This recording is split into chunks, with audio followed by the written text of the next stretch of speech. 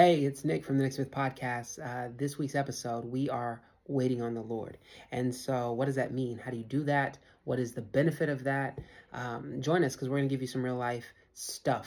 We're going to connect you to living truth in a way that hopefully hits home. So, let's get it. You're listening to the Nick Smith Podcast, connecting you to living truth. If you'd like to support our podcast, rate us on iTunes. Or join our inner circle through patreon.com. And don't forget to share this on social media so that all of your friends and family can know what you're listening to. Hey, we are your hosts, Nick Smith. And Kylie Jo Smith. Sorry, I was doing my facial warm-up. It's all right. Sometimes you got to do it. Me, may, mo, mo. All right, Lemon, liniment, linoleum. Got it. Yes, done. Ready. I love it. I love it. Using that degree. I love that. Hey, welcome to the show. Have a seat. Get a cup of coffee, whatever you're doing. Drive. Or if you're driving, just keep doing that. Do not do anything else. Do not have a seat if you're driving. No. You should sit. Anyway, moving on. Okay. So first off, before we get into today's topic, we just want to say, what's up, Inner Circle? How y'all doing? Hope you guys are enjoying that coloring book. All those who ordered it, thank you so much. If you don't know what we're talking about, we have a coloring book, y'all. And it's for grown folks. I did have somebody comment. They didn't look at it. They just saw that there was a coloring book, and they're like, this should be in every kid's classroom. And I'm like, maybe not. Probably not. Not so much. And not because it has anything inappropriate in it. It's a little snarky. But though. the subtitle of it, well, first of all, it's called Real Life Thoughts, Things to Color and Not Say. Mm-hmm. And so that's important. What? No, just getting on the right page. Yeah. Things to color and not say. The reason it says that is because it's thoughts that adults have sometimes when we're dealing with, raising kids, working with difficult people, encountering situations. People don't wave back at you on the road. It's stuff that you say like in your mind where you're like, it's fine. Don't wave back. It's cool. That's awesome. Yes. So it's things that a little bit snarky or salty, but it in no way is it meant to, like, it's not specific to any person. No, and it's not inappropriate. But it's also things you probably wouldn't want to hear your 4-year-old repeating. You know what I mean? Like you probably just want to keep that. It's a stress reliever, which is what coloring has been known to do. It's helpful for people to process their thoughts. And so it's good for that. And it's good for a laugh. Like you have to laugh through situations in life. And that's what we've done in creating the coloring book through difficult seasons of life. Mm-hmm. And so we hope that it will do that for you. But just know it's definitely not something you want to give to an entire classroom of elementary school students. Just don't do that. Probably don't. All right. Well, let's jump into what we're talking about. And we're talking about waiting. Sometimes my accent slips out, my California accent isms, and the things I'm trying to say don't sound right. Like waiting. Like, what am I saying? Waiting, waiting. Nobody says waiting. I say waiting all the time. No one on the face of the planet says waiting. Except for me. That's why I'm special. You're the weird one. So waiting. For those of us that speak proper English, waiting on the Lord. Yes, waiting on the Lord. Uh-huh. So this is a season, I don't know when you're going to watch this, but we're releasing it during Advent before Christmas kicks off. And Advent is a season of waiting. It's a season of anticipation. My words are moving faster than my brain. It's a seasoning of anticipation. And so during this time, historically, the church has been waiting on the return of Christ, celebrating those that were waiting for the birth of Christ. And then it all culminates on Christmas morning where you light the Christ candle and you're like, oh, Jesus is here, but he's not. We're still waiting on him to come back. And so we thought it was appropriate during this season to highlight waiting, because this is one of those things that, just like we're not taught to suffer well in the Western church, we're not really taught to wait well. Oof, come on. Like we're taught to put on weight well. Come on now. You know the holiday's coming. But we're not taught to wait well and to be patient. And we teach our kids. We always ask them when they're being kind of grouchy and impatient. We say, what is patience? I say, waiting with a good attitude.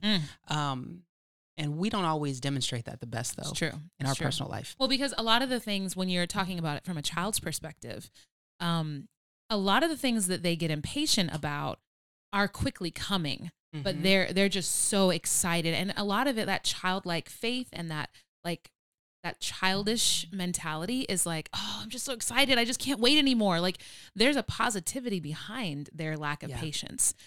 A lot of times for adults, because we've come through that season of like stars in our eyes about the world and we see things differently, our impatience isn't always rooted in a positive like anticipation. Yeah. Our impatience is rooted in sometimes entitlement or just a negative skeptical attitude, or it's just rooted in I want what I want now. Yeah. I don't want to have to wait. I don't want to have to go through the thing. I've already paid the thing, or I've already done the thing, and so I should just have what I want right now. Like I just give it to me. Yeah. And so I think that shows up so much in the drive-through. Like Oof. when you already paid and they tell you to pull forward, like, hold on, homie, I paid, I waited 2.5 minutes. Like my food should be ready. Well, but it's called fast food. Yeah, it needs to be faster is what I'm saying. If I can listen to a whole song, the fast food's taking too long. Like that sense of entitlement happens because we've been taught, we've been discipled in this immediate gratification And culture. hurry Yeah, culture. and this take control. You can do it on your time, when you want, order from home, direct deliver, download now. Like you have all these opportunities to take control and have these immediate things happen that when you're dealing with things in the spiritual, when you're dealing with things of the Lord and he's like, chill, like relax. Hold on. It feels so, it feels unnatural. Yeah. Because it is unnatural. It's Exactly. supernatural. And if you think about even the example of the Israelites waiting on their Messiah, waiting on this coming king, we're talking about hundreds of years of silence when they were used to. I mean, you've got all of the prophets. You've got all of these words from the Lord where it's like, I say unto you people, comfort my people, comfort Israel. Or you've got God coming and saying, listen, you got to stop messing up. Yeah. Because remember what happened, and all of the reminders of who he was and what he had done and these testimonies. And then you have 400 years? 400 years of silence. Nothing. No prophets, no word from the Lord, no, spirit falling on the temple and people prophesying. You had none of that. And so when we're talking about patience and long suffering, come on. I think the Israelites have all of us, like they're on a different level than most of us. And, I think it's important for us to have that in perspective as Christians. Like, okay, when I'm talking about waiting for an answer, it's going to take a week for paperwork to get processed, or it's going to take, a month for this application to go through. It's a month or it's a week, but it feels like years and years and years. And we have to have that perspective of like, one, like, let's be real. I'm not waiting on my Savior. I don't have to wait to wonder if he's coming. I know he's already come and he's already made a home in my heart. Come on. So that's taken care of. I'm secure there. But then it's also like, okay, whatever I am waiting on, as with the Israelites, what is God doing in the in-between? What is he trying to grow in me in the in-between? What is he creating a hunger inside of me for that wasn't there before? Yeah. And I think like, if you talk about things, we will make ourselves wait when we are fasting. And I think the most powerful example I've seen of that is people who do intermittent fasting. Yeah. But people who won't be willing to fast, like in comparison to people who won't fast for spiritual reasons. Yeah. You can make yourself delay eating for a period of time. But you gonna tell me that you don't want to wait to get a phone call or something? You can't wait. But when somebody else is making you wait, you ain't gonna do it. But when you're the one who is setting the parameters of how long you wait, and it's just human nature. We want to know the long term, but we also want to be able to have those like little milestones along the way to help guide us. When I think, first, before we continue, if you know somebody that needs to hear this, somebody that has been waiting on something or anticipating something or has been impatient about something, please share this with them. Age appropriate, because if your kid's just waiting on Christmas, they probably won't care. But like if there's somebody that needs to hear this, please share it. Well, it's because, a couple things. One, waiting isn't fun. Like having to delay gratification in general isn't fun. And even scripture speaks about that, about hope deferred makes the heart sick, right? But then the question goes to like, what is your hope in, right? Because a hope deferred, like when we're waiting, a lot of times the anticipation, we're waiting on an answer, we're waiting on a gift, we're waiting on a person, we're waiting on something, some tangible thing. So we put our hope in that thing, right? We're waiting on test results or whatever it is, whatever you're waiting on right now. It's so easy for us to put our hope in that thing. And then when that thing doesn't come out the way we've been hoping for, or if we don't get the answer we want, or if it doesn't happen at the timing we want, then that's a hope deferred, right? Our heart becomes sick. We get discouraged and downtrodden and frustrated about waiting, because I've been waiting and I thought this was going to happen and it didn't happen the way I wanted it to. And it's because your hope was in the affirmation of what you wanted. Yeah. But what we have to really look at is what should your hope be in? Like, as believers, our hope should be ultimately in Christ and knowing the giver of the gift and not necessarily putting our hope in the gift itself. And I think that changes everything. Looking at parenting is such an easy example. It's low-hanging fruit. It's always there. And so looking at parenting, there's so many times where we have to teach and reteach our children, like, hey, I said I'm going to do something, or I'm going to give you an answer, or I'm telling you no now, but do you trust me? Trust what I'm telling you. Trust that it's for your best. Trust that even if you don't like this, even if you're uncomfortable, even if this isn't going the way you want it to go, you have to trust me, even if you don't trust the situation. And just this weekend, we were teaching and reteaching our children, and I was saying, like, hey, have we ever set you up for failure? Have we ever put you in a position where we put you in harm's way? Have we ever done anything that tells you that you can't trust us? Okay, if the answer is no, then you have to take that into consideration now when you want what you want. Yeah. And I think the key to that, remembering that, is relationship. That's good. Because when we are transactional with God, when we say, okay, God, I went to church, I tithed, I was nice to that lady who's always rolling her eyes at me. I gave to the poor. I did this, and this. Checked all the now boxes, what? God. Now what? That's Where's a transaction. my thing? Where's the thing you promised me? Dámelo. If you read the promises of God, he's not transactional. He's relational and he's covenantal. And when we have that perspective of relationship, and with our kids, it is easy because it's like, look, we're literally related, like blood related or adopted related, like whatever that is for you. You have the relationship as the foundation already. Like they don't really get to choose that. But it's a little bit easier to kind of establish, okay, there's a relationship here with the Lord, because we come into relationship with the Lord, because he's been pursuing us from the beginning, but we have to enter into that relationship. We have to submit. We have to come into it. It's a completely new paradigm to say, oh, I'm operating from relationship with you, and what you give me is not based on what I've done. And the cross is the greatest example of that. Like I didn't do anything to deserve Jesus on the cross for me, yet here he is offering his free gift of love. And so that it's hard to break that habit of, I did, now I should receive, or I accomplished, therefore here's the reward. Yeah. And there are rewards promised to us. And there are things that even in his word, whatever we lose in this life for Christ, he will restore tenfold, but it's not transactional. I think it's hard when we even see numbers attached to things, or we see promises like, oh, so that's how it works. Okay. That's how I get the thing I want. Now I've got the calculator. I got the holy calculator. Let me figure this out.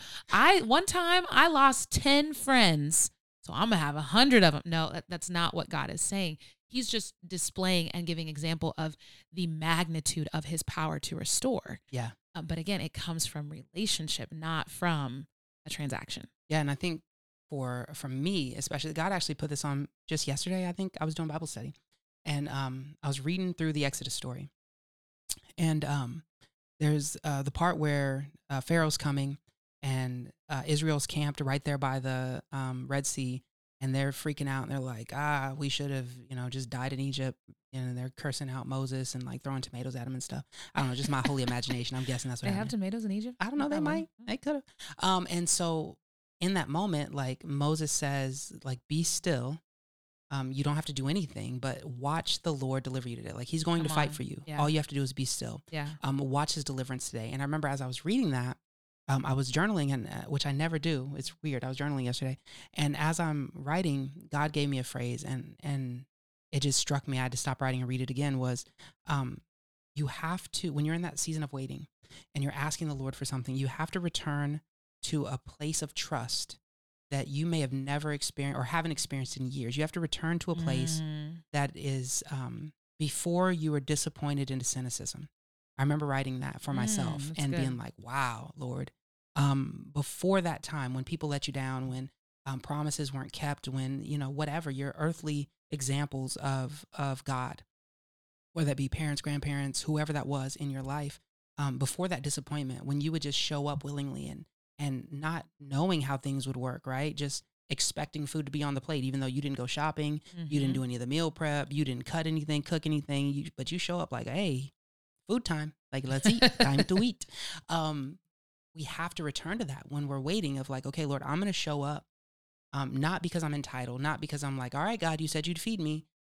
In a sense of like, I deserve it, but in a sense of, Lord, you said you'd feed me. Yeah. So I'm coming to you because you're the one that said it, and I'm going to rest in that, and I'm going to allow you to do what you do. And I think the hardest part for me in that is accepting that sometimes the answer is no. Yeah. And accepting that I trust God even when he doesn't give me the thing that I want. Yeah. Like if I'm waiting like, all right, God, and we've been taught in so many different avenues that, you know, like you pray, you ask specifically, and God's going to give you that thing. And if it doesn't happen, either you didn't have enough faith or you weren't asking with the right motives, but sometimes you don't want the right thing. Come on. Sometimes the thing that you're saying you want, you don't know all the ramifications of getting that thing. Yeah. Right? Like I remember praying for a job one time, and I was so in my mind, I was like, oh, this works. Everything works. And I was praying for this job. And when I got the no, I was like, what? Yeah. How could they? First off, how do you say no to me? Like, who do you think you are? No. I do it all the time. It's not that hard. But you're married to me. It's different, right? I'm not submitting my resume to you every day. But I remember having that thought, but then God humbled me in that moment and said, you don't know what I'm keeping you from. Come on. Like, you don't know what I'm saving you from. Yeah. And watching that job develop, I remember because I'm in a relationship with the person that has that job, watching that job develop, being like, whew, God, thank you. I'm so grateful. Couldn't be me. So grateful you kept me from that, because Yeah. I don't know how I wouldn't manage. I would have quit already. And so like, for me, it's stepping into that place of trust of like, okay, God, even if you say no, like I have to show my level of trust in my waiting. Mm-hmm. Yeah. And honestly, like, I love what you said about like, thank you. What he just love everything he said. But honestly, that's a great revelation that he gave you, that before you were disappointed into cynicism. And I think there's a flip side to that. Like, you have to wait on the Lord, because we can have a sanctified view of waiting and trusting, and but we can be overly privileged into expectation that is not godly. Okay. I think you can be disappointed into cynicism, which is not good, but you can also be overly privileged by human beings who put you in a position of believing that you can have everything, and everything is at your feet, and everything, whatever you say, your mouth is a prayer book. And let's just like, you can, and I think there's some things with parenting we've had to even scale back on, because I saw a thing start to switch in our children's perspective on who they were relying on. Was it themselves to concoct the vision and to say, oh, okay, well, this is what I want, then I'm gonna, like, almost like a magical incantation? Or were we teaching them to rest in and rely on the Lord to give them the vision? That's first and foremost, because he will give you the desires of your heart, and I firmly believe that truth from Scripture. That doesn't just mean he's going to give you whatever you want that you think of in your heart, because the heart is deceitful and wicked above all things. Man. And so if you're like, okay, well, my heart is telling me that I want this, your heart may be telling you that you want someone's spouse that is not your spouse. Come on. And whether or not they're currently married, like, you may be, oh, I really want to marry this person, but that's what your heart says. But what God says is like, actually, boo, you need to spend a few more seasons single. Like, I'm sorry, but I just need you to know that I need to be the one you go to, not that your heart has deceived you. And so I think it's important to know, to have a balance of that. Yeah. Cynicism, certainly we don't want to operate in that, but being wise as serpents, yet gentle as doves. Yeah. And approaching each situation like, okay, I'm not thinking the worst is going to happen, but I understand that I may not get what I want. And even if, I love the phrase, even if I don't get what I want in this situation, the full spectrum of my imagination of how this should work out, I know that Romans 8:28 says that God causes all things to work for the good of those who love him and are called according to his purpose. So now in my mind, I'm purposed towards, okay, who am I? Yeah. Do I love him, and am I called according to his purpose? Because if that's true, if who I am in Christ is true, then everything that's happening is for my good. Yeah. So then we're not focused on the outcome. We're not focused on manipulating a situation to get what we want. We're focused on resting in our identity in Christ. And so I love what you said, because there's a flip side to it. Yeah. Certainly, like the skepticism, yes, but also the privileged, like, oh yeah, I can, and I think in Christianity, it's a really, in Western Christianity, it's really hard to find that balance. I've found myself like, on like either side of the spectrum and finding it harder to come to that middle ground. Well, and that's the importance of staying in your word, though. Like the importance of being in scripture and being in prayer is not just I need to read my word to fulfill some sort of obligation, but truthfully, the word conflicts against everything we've been taught in this world. It confronts our immaturity. It confronts our lack of imagination. It confronts our hopelessness as well as our self-aggrandizement. Like the word keeps us centered. And as long as we're staying in the word, like I love when Jesus said, anything you ask in my name, right? Yeah. And how that's been misused a lot. But an understanding of that, a common understanding of that is not just asking something and then tagging the magical incantation in Jesus' name at the end of it, but seeking to pray truly in the spirit of Christ, truly with the heart of God, truly connecting so much to Jesus that what you're praying is the same thing he's praying. Yeah. You're praying the things that he cares about. You're praying, but that doesn't happen just out of your holy imagination. That happens with spending time with God. And I think for me, whenever I find myself trying to discern, like, oh, am I naming and claiming it? Am I just wanting something that's not good for me? Or am I not trusting God enough? Like whenever I find myself in that weird place, I have to come back to, am I spending enough time with God? Yeah. Do I know him enough? Do I know his heart in this situation? Because I think waiting on God, waiting on the Lord to move is not I'm waiting on God to give me what I want, but it's like, Lord, I want to stay in step with you. And if this is the direction you're moving, I want to move with you. But if you're not moving, God, I don't want to go. Yeah. And like that image of Exodus, that image of Moses telling God, like, if you don't go into the land, we're not going. Yeah. Like, we'll stay in the desert if that's where you want us. But or Ruth and Naomi. That's right. Where you go, I will go. Exactly. And Yeah. It's so important for us to know that what God brings into your life, what God allows, it's not the phrase of God will never put something in your life you can't handle, because it's actually the opposite. God will You not. can't handle the truth. Sorry. God won't put you in a position where you can do it on your own, because then why would you need him? Like God's not going to bring you into a place where he's like, oh yeah, you got this. You don't need me. Just check back in, in a few weeks and let me know how things are going. I'll shoot you a memo, let you know what I'm thinking. Yeah. Like God doesn't do that. Shoot a few prayers up my way. I'll bring blessings down. You know how it goes. When praises go up, blessing. But he brings you into seasons where you're at the edge of your ability and beyond that, not so that you can feel overwhelmed, but so that you can seek him in all things, so that you can rely on him. So even in waiting, ultimately you have to know, like, I'm not waiting because God's waiting on me to do something. I mean, there are times, I'm not saying all situations are the same, but more often than not, what we see in scripture is God brings people to a season of waiting so that they can lean on him.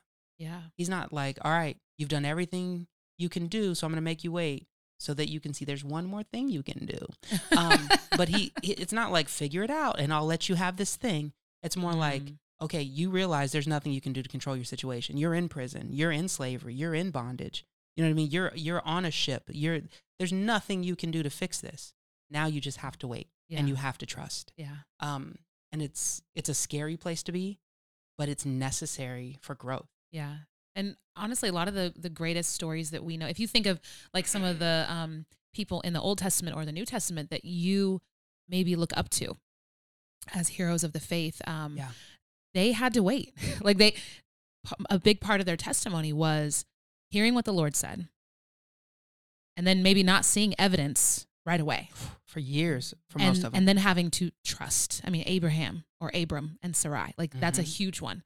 A huge part of even this Advent story, because Abram and Sarai became like generations ago great grandfather and grandmother to the lineage of Christ. And so you see this like the start of something so small that they didn't get the answer. They didn't get the result they thought they were going to get right away. Even with Noah, we see like, okay, this is going to happen. Okay, like I believe you. I'm going to act in faith. And that's another thing with waiting that I find myself struggling with, is being paralyzed in waiting. And one thing passive waiting. I love in Lamentation, passive waiting, yes. I love in Lamentations, chapter 3, talks about the steadfast love of the Lord never ceases. His mercies never come to an end. They are new every morning. What's crazy is while we're waiting for something, and in our mind, time has stopped until we get what we want, the sun still rises and sets.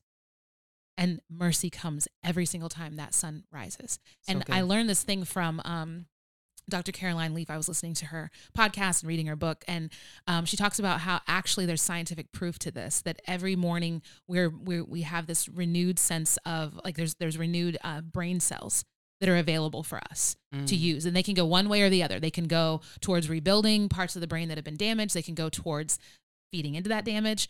It's all a matter of perspective and what you put into your mind, which is one of the reasons why the word is really important to get into us as soon as possible. But it says that these mercies are new every morning. Great is your faithfulness. The Lord is my portion, says my soul. Therefore, I will hope in him.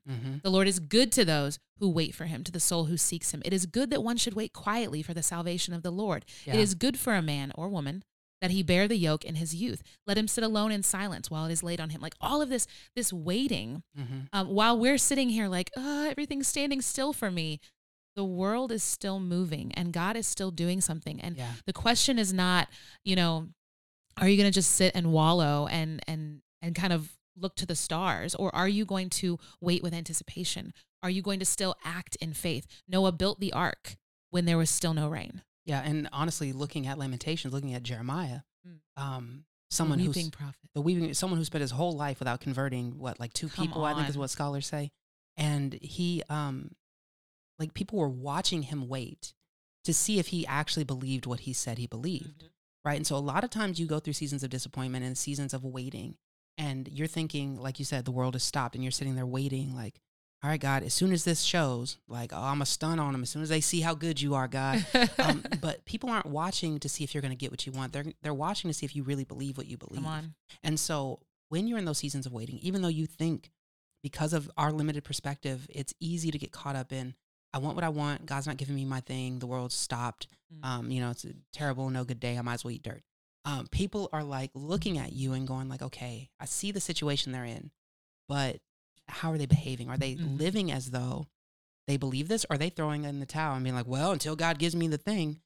Because Jeremiah, he continued to preach repentance. He continued to preach and ask the people of God to turn away from idolatry. And even when he was thrown into a pit, he's just like, listen, I can't say anything but what God has said. Yeah. And I'm going to continue living it out. And he showed a conviction in his beliefs, in his waiting.